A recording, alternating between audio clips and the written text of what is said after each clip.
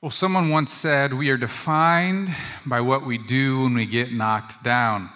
I don't know who said it. Maybe I just made it up. Probably not. It seems like a fairly common saying, but it's often true. What do you do when you get knocked down? Well, full transparency, moving to make fun of Samuel time, telling a story from high school. I am not always gracious when I get knocked down. Back in high school, I was dating a girl. It was my first really serious relationship. And so, as with many of our first really serious relationships, they don't work out. And pretty normal story so far, but here's what I did to cope with it. Here's what I did when I got knocked down. I had just a little bit of money from the paper route that I was doing, and so I went out to the store, and for several weeks, I spent a couple $100 on Pokemon cards. One, if that might tell you something about myself, that I a little bit of a nerd, but also I don't handle heartbreak very well. And you might be, I've already mentioned it was in high school. It was probably more of the actions of a junior higher, but and you laugh, but we all struggle at times with getting up gracefully. And so this morning, in all seriousness, we face times, moments, seasons, experiences of getting knocked down. But the question is, how will we get up? That will define who we are and who we are becoming. And the way we choose to get up in hard times can change the course of history. Ours, the people around us, and sometimes the world. And we're going to see that today with a few faithful followers of Jesus at the beginning of the church in this place called Antioch. Well, we've been in the book of Acts the last 10 weeks. We've been journeying with the earliest followers of Jesus. We've seen persecutions the last couple of weeks. But it all comes back to the gift of the Holy Spirit at the beginning of Acts, the day of Pentecost, that God is giving his presence to be with his people, to bring power in the midst of faithfulness and persecution. And up until this point, if you really think about it, if you've been with us, it's been a very Jewish story. We've been interacting with mainly Jewish characters in Jewish regions and cities. But last week, we encountered for one of the first times a significant event with this guy named Cornelius, who is a Gentile or a non-Jewish person. That all changed, and we're kind of following up on that incident today. We saw a turning point. Peter, the apostle Peter, encountered this Gentile and realized that he too was welcome into the family of God. This was scandalous for a first century Jew and even for a first century Jewish Christian. And that's where we pick up today. Peter goes back to Jerusalem. He's reporting to the leaders of the church there. And this is what we see their reaction is when he tells them that the Gentiles are now welcome into the family of God. That the Holy Spirit, the second day of Pentecost for the Gentiles, had happened. This is Acts 11:18. When they heard this, the leaders, they had no further objections and praised God, saying, "So then, even to Gentiles, God has granted repentance that leads to life." Even to Gentiles, God has granted repentance that leads to life. And this is not only the pivot point for where we're going to spend the rest of Acts, but in many ways it's the beginning of the fulfillment of all of Scripture, the overarching story, the narrative of the Bible. Those of us who call ourselves Christians, of Christ followers, we learn throughout Scripture that the very heartbeat of God, of Yahweh, is that all people would come to know him. That all people throughout all time, extending even to now, would come to him regardless of race, ethnicity, life stage, socioeconomic status, gender. God wants everyone to know him, period, full stop.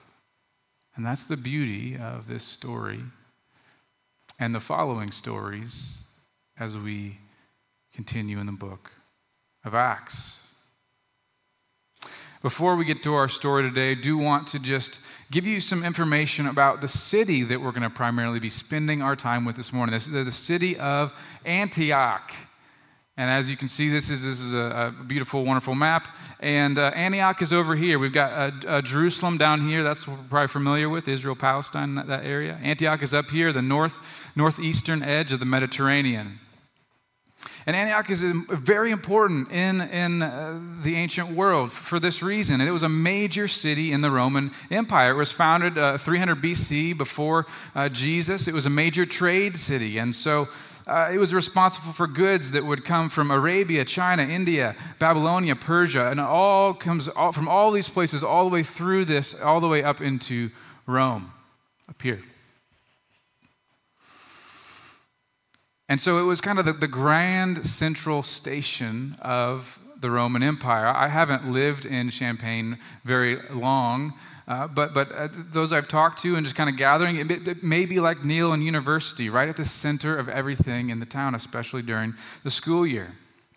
But Antioch was third. You think of Rome, the Roman Empire, of course, Rome is a big dog. It was third in population and prosperity and influence in that time.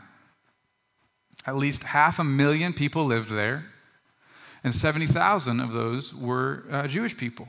So it was a very diverse place religiously, socioeconomically, ethnically. In any term of diversity you can think of, Antioch was this kind of place. So it was very, very important. It was a hub for trade, travel, religion, and influence. And in many ways, it was the heart of the Roman Empire. And this is the city this morning that we're going to spend some time on. Now, we're going to do something a little bit different today. So if you want to turn with me to Acts 11, we have a somewhat shorter passage, so I'm going to go ahead and just read it all straight through this morning. So I want you to pay attention to the flow of the story. Pay attention to what's happening, the things that stick out, the questions you have, the promptings that God may have for you this morning in His Word. And so I'm going to pick up in verse 19 of chapter 11. Now those who had been scattered by the persecution that broke out when Stephen was killed traveled as far as Phoenicia, Cyprus, and Antioch, spreading the word only among Jews. Some of them, however, men from Cyprus and Cyrene, went to Antioch and began to speak to Greeks, also telling them the good news about the Lord Jesus. The Lord's hand was with them, and a great number of people believed and turned to the Lord. News of this reached the church in Jerusalem, and they sent Barnabas to Antioch. When he arrived and saw what the grace of God had done, he was glad and encouraged them all to remain true to the Lord with all their hearts. He was a good man, full of the Holy Spirit and faith, and a great number of people were brought to the Lord. Then Barnabas went to Tarsus to look for Saul. And when he found him, he brought him to Antioch. So for a whole year, Barnabas and Saul met with the church and taught great numbers of people. The disciples were first called Christians at Antioch. During this time, some prophets came down from Jerusalem to Antioch. One of them, named Agabus, stood up and through the Spirit predicted that a severe famine would spread over the entire Roman world. This happened during the reign of Claudius. The disciples, as each one was able, decided to provide help for the brothers and sisters living in Judea. This they did, sending their gifts to the elders by Barnabas and Saul. This is the word of the Lord. Would you pray with me this morning? Father, we thank you for your word, light into our feet and a lamp into our path. And so this morning, as we come to this text, we pray that your Spirit would be awakening in us, prompting the things that we need to be facing, the encouragements we need to hear, the challenges we need to hear. And so have your way in this moment.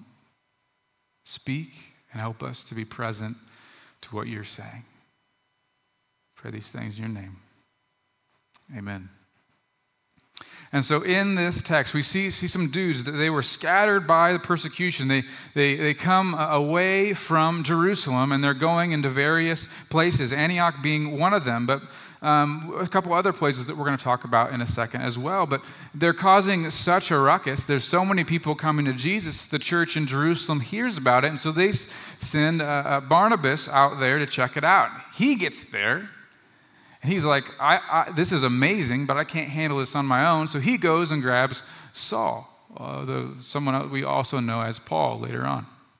And so they come back and they invest a lot of time with these people, and then a lot more people come to the Lord. Then we see these prophets that come up, and they're predicting a famine. And these same people that have been trained now by Barnabas and Saul are living generously, giving to churches elsewhere in need. This is the place where they were first known as Christians. And that's kind of the snapshot of this story. Pretty cool, right? Or is it? If you're kind of like me, it's kind of a standard story in the book of Acts. It's just more of the same. Yeah, it's really awesome. It's really encouraging to read, but we've read other things like it, and we'll read other things like that in the future as we travel through Acts. But what is it that sets this story particular apart? Why is it here? What can we learn from it this morning as God's people? Well, I mentioned earlier, I was talking about Antioch, this ancient city, this hub city. It was really, really important that it was, in many ways, the heart of the Roman Empire. But what I haven't told you is that the church of Antioch, arguably even more so than Jerusalem, will become the heart of the early church in Acts. And it's actually one of the most influential churches in history. It's often associated with missionary work, specifically sending missionaries. It is the home base, as we're going to see in future chapters, of not just Paul's first missionary journey, but his second and his third. That even in the centuries to follow, that it's going to be the home for significant apostolic fathers, St. Ignatius, St. John Chrysostom. And ultimately, it became one of the 5 biggest hubs of Christianity in the first millennia of its spread, along with Rome, Constantinople, Alexandria, and Jerusalem. So it's a big, big deal. We have a lot that we can learn from this city and these people in this city. But why does it matter that this church in particular is so influential? You may have heard the story of Balto, the dog, the sled dog, who was one of the ones who helped in 1925 in the Nome Serum Run. There was a deadly outbreak of diphtheria in a remote part of Nome, Alaska, and it was threatening a deadly outbreak of diphtheria, like I said, but it was threatening especially children. And there was an antitoxin that was located, but it was 674 miles away, and it was very difficult terrain, very hard to get in that time of year. It was an impossible distance almost. And so teams of sled dogs were put together to relay over the course of the distance. And it was Balto who was the finishing sled dog to get there in Nome. And many of us have probably heard the name Balto, maybe even seen the cartoon or those kinds of things. But here's the deal. He's not the hero of that story. There's actually another sled dog named Togo who is the hero, a 12-year-old dog. You see, Balto finished the last 50 miles of this 675-mile journey, but Togo, over the course of the entire thing, ran about 264 miles. So over a third of it was this dog named Togo. The average for all the sled teams was 31 miles, so Balto with 50 was a little above average, but we have Togo who is running miles and miles and in circles around these other dogs. But we don't know his name unless you've seen the recent movie on Disney+. Why does the story about this dog connect to the church in Antioch? Because this church was started by a bunch of unsung heroes, ordinary people like Togo, like you, like me, specifically unknown men from Cyprus and Cyrene. In the epic of Acts, we see the work, the faithfulness of a missionary work from unnamed Christians. Yes, we see Saul. Yes, we see Barnabas. But we hear these stories of people who changed the course of history. And it has a lot to teach us because we're ordinary people too. And so we're going to learn from them this morning. And so I'm going to walk through over the next few minutes 7 marks of a history-making church that we can learn from these people. You might be thinking 7 takeaways, that's a lot. It is. And that's how significant this moment is and what we can learn from this church. And so as I go through these, I just pay attention to the promptings in your heart. The ones that might hit you a little harder, that might give you pause, pay attention to that. That may be the Spirit this morning having you sit with that. And so the first mark of a history-making church is that they ask, what would you have us do now, Lord? What would you have us do now, Lord? Acts 11, verses 19 and 20.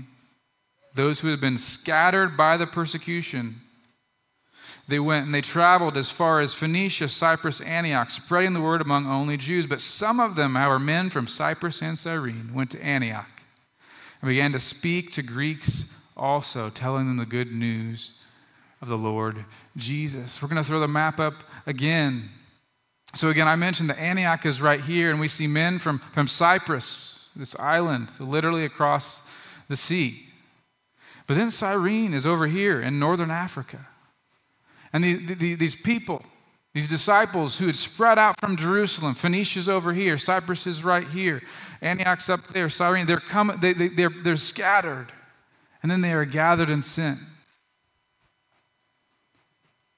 Olivia is over preaching in Urbana today, and she said that the kinds of things that these people would have faced reminds her of some of the children that she works with in foster care. They're removed from everything they know, placed somewhere new, and that's hard. That's called trauma. That's suffering at times. And these people who were persecuted in Jerusalem left, and they were facing unimaginable hardship, traveling unimaginable distances for us on foot. They're asking, what would you have us do now, Lord? So they return to Antioch. And they don't just preach to the Jews, but also to the Gentiles there. So God works good even out of the worst situations. You can trust that His presence is with you in the midst of hard times. In fact, ministry oftentimes will be born out of suffering, hardship, pain, out of our stories. Our experience of grief, sickness, loss, infertility, miscarriages, church splits, depression, anxiety, you name it. Whatever you are facing this morning, oftentimes we ask, why, God? And there's a place for that. But at some point, we make the turn and we say, what would you have me do now, Lord? And that is the mark of a history-making church. If we are willing to make that turn to ask, what would you have me do now, Lord? We will change the course of history, ours and others around us. And maybe like Antioch, the course of the history of the world. The second mark of a history-making church, they expect that God is always already present and at work. Always already present and at work. They expect to be surprised by God, and yet they trust Him in the midst of uncharted territory. Acts 11, verses 21 through 24. I'll kind of skip through this. The Lord's hand was with them. Lots of people came to Jesus. News went to Jerusalem. Barnabas came. He shows up. When he arrived and saw what the grace of God had already done, he was glad and encouraged them all to remain true to the Lord with all their hearts. He was a good man, full of the Holy Spirit faith. More people were added to their number. Barnabas shows up. He's like, wow, look at everything God has already been doing. In Acts, grace that we see, this word grace in verse 23, it's the power that flows from God or the exalted Christ, and it accompanies the activity of the apostles and the disciples, giving success to their mission. God is always at work. His grace is always at work. We just have to have the eyes to see it. We need to be looking for it like Barnabas was. Have you ever had that moment where you see someone who's a little disheveled or maybe someone who's kind of in need and you think to yourself, that person probably needs some encouragement. Maybe I need to share Jesus with them today. And so you walk up to them. And then you have the moment where they start sharing Jesus with you and you're humbled and you realize God's not only at work in my life, and he often shows up in unexpected ways and places. Just read the Beatitudes in Matthew 5. Blessed are the poor in spirit, for theirs are the kingdom of heaven. When we expect that God is at work, we're one step closer to making history. And oftentimes it just starts with a simple act of paying attention, whether that's practicing gratitude or journaling about our days or just trying to have a consistent prayer life where you're looking with your eyes and your ears and your hearts and your lives, you are looking for what God is already doing all around you, because I guarantee you that he is at work, not just in your life, but in the lives of everyone around you, your neighbors, your coworkers, your family, your friends, your enemies. He's at work. Will you join him in seeing the way he sees, trusting that grace is working?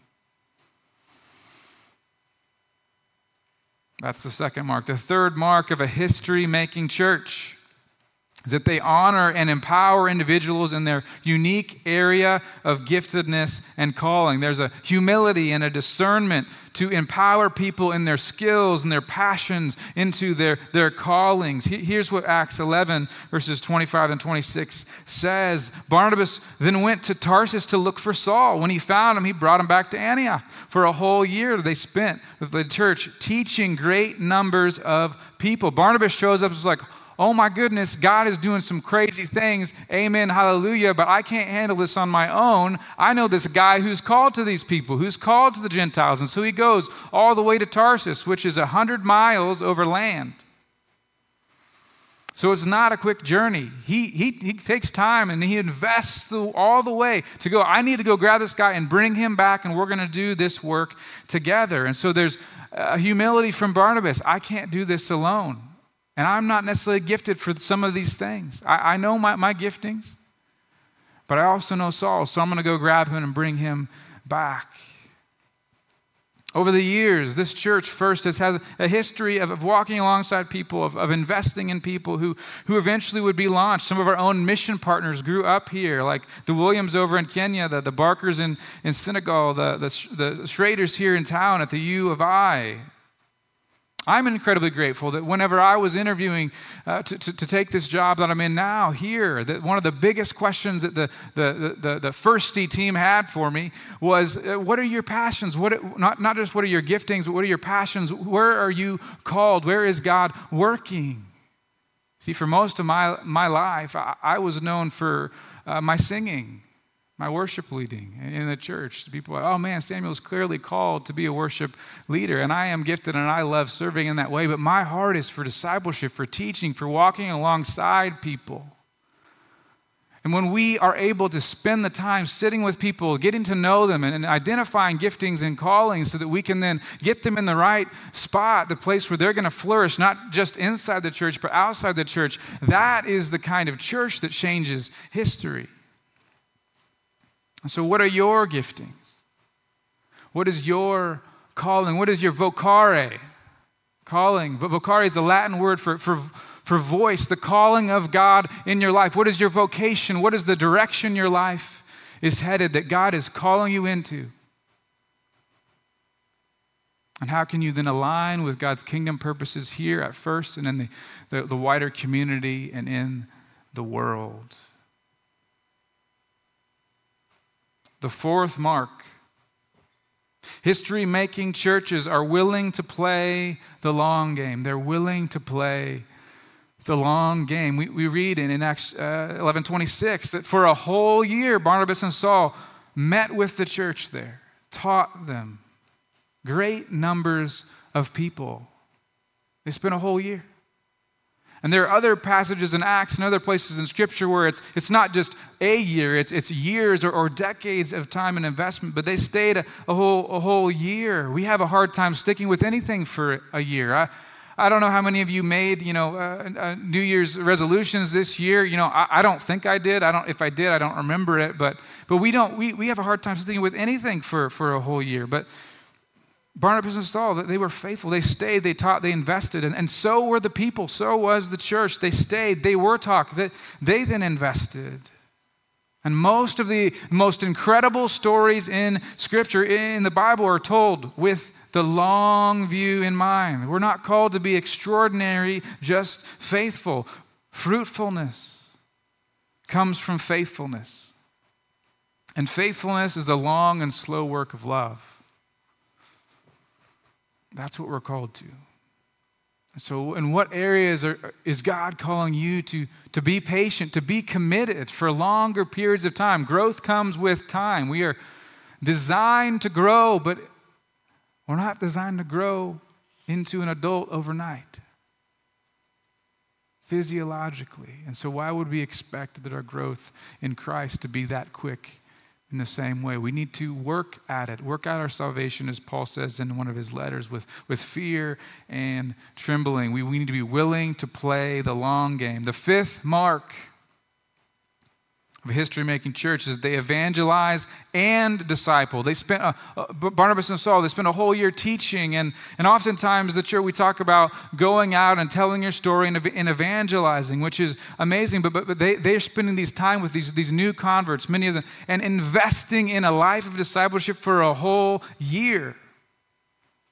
Discipleship and evangelism are distinct, but they are inseparable. They are two sides of the same coin. Without one or the other, both will die, grow stagnant. So yes, who are you sharing your story with, the good news with, evangelism? But who are you investing into? Who is investing into you? That is the sustaining force of the gospel, is investing in a life of discipleship with Jesus Christ in a community of others. Which brings us to the sixth mark. History-making churches consider the needs of others first. This is kind of an obvious one. We've already hit this a bit in Acts, so we won't spend a ton of time here. But in the passage, there's a prophet named Agabus in verses 28, 29. He shows up, he predicts a severe famine. And the immediate response is the disciples, as each were able, decided to provide help for others down in Judea, near Jerusalem, to provide help. Their initial thought was not how do we survive, but then instead, how can we help? And this was significant because the church in Antioch was a very diverse, lots of Gentile people in the church, but the church in Judea was primarily Jewish. So this was cross-ethnic boundaries. These are helping people who are very different, who are living a different kind of life.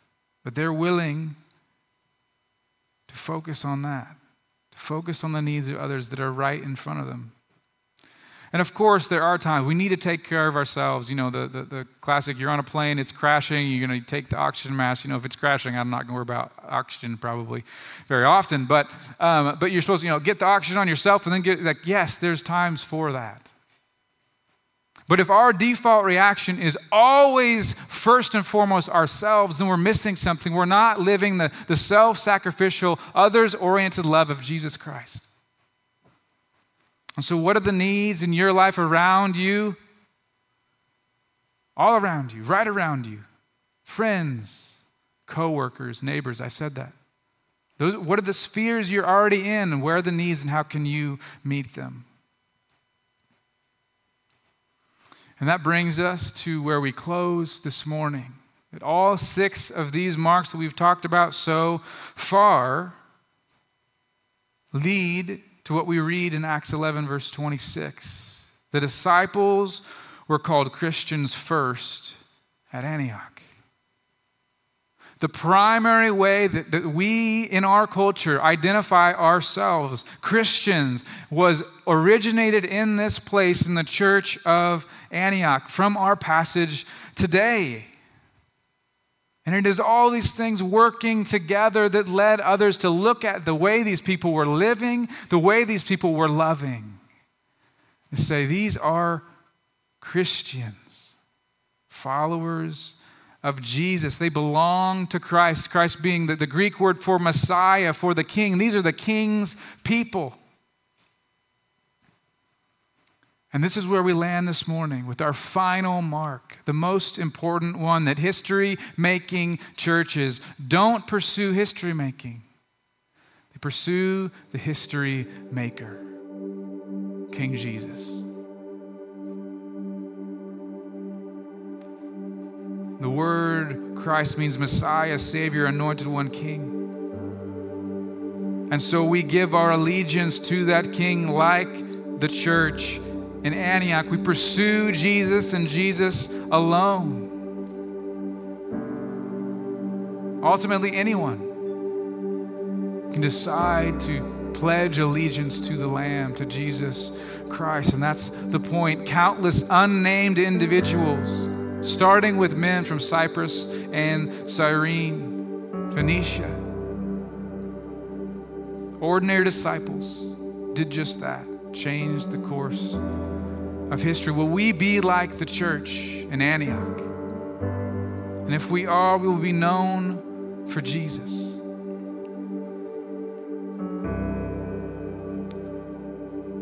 There's a man. His name is Brian Hayes. I'm sure that probably none of you know him. He's an ordinary guy. Works for the state of Illinois in Springfield. He's bald. He walked with me in a season in high school. We went to what we call Thai Food Tuesday. Every Thai Food Tuesday. I love Thai food. We go to Thai Food, Magic Kitchen in Springfield. I'd recommend it. But he just walked with me. And apart from my parents and pastors in my life and people who were just daily interactions, this was the first adult presence in my life who loved Jesus so much to invest in my life, to disciple me, to show me what that meant. And I don't even think that Brian even knew what he was doing. He probably doesn't even know the full impact that he had on my life, but he was one of the first to not get paid and not to be, and you have to be in a family, you have to walk with people, to choose to walk with me, to invest in me. An ordinary guy. And you don't know Brian. He's not a Paul or a Barnabas, not an Ignatius or any of the church fathers. He probably never will be, but he changed the course of my life.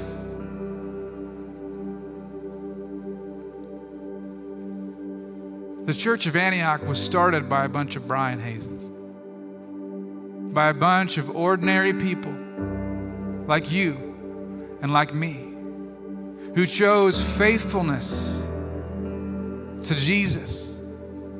They weren't running after the things of the world. They weren't running after honor or image or power or glory. They were running after Jesus. And so this morning, I wonder if we could be a church full of Brians, a church full of ordinary people, being faithful with the path laid in front of us, walking obediently on that path. It's the ordinary moments of our life that define us.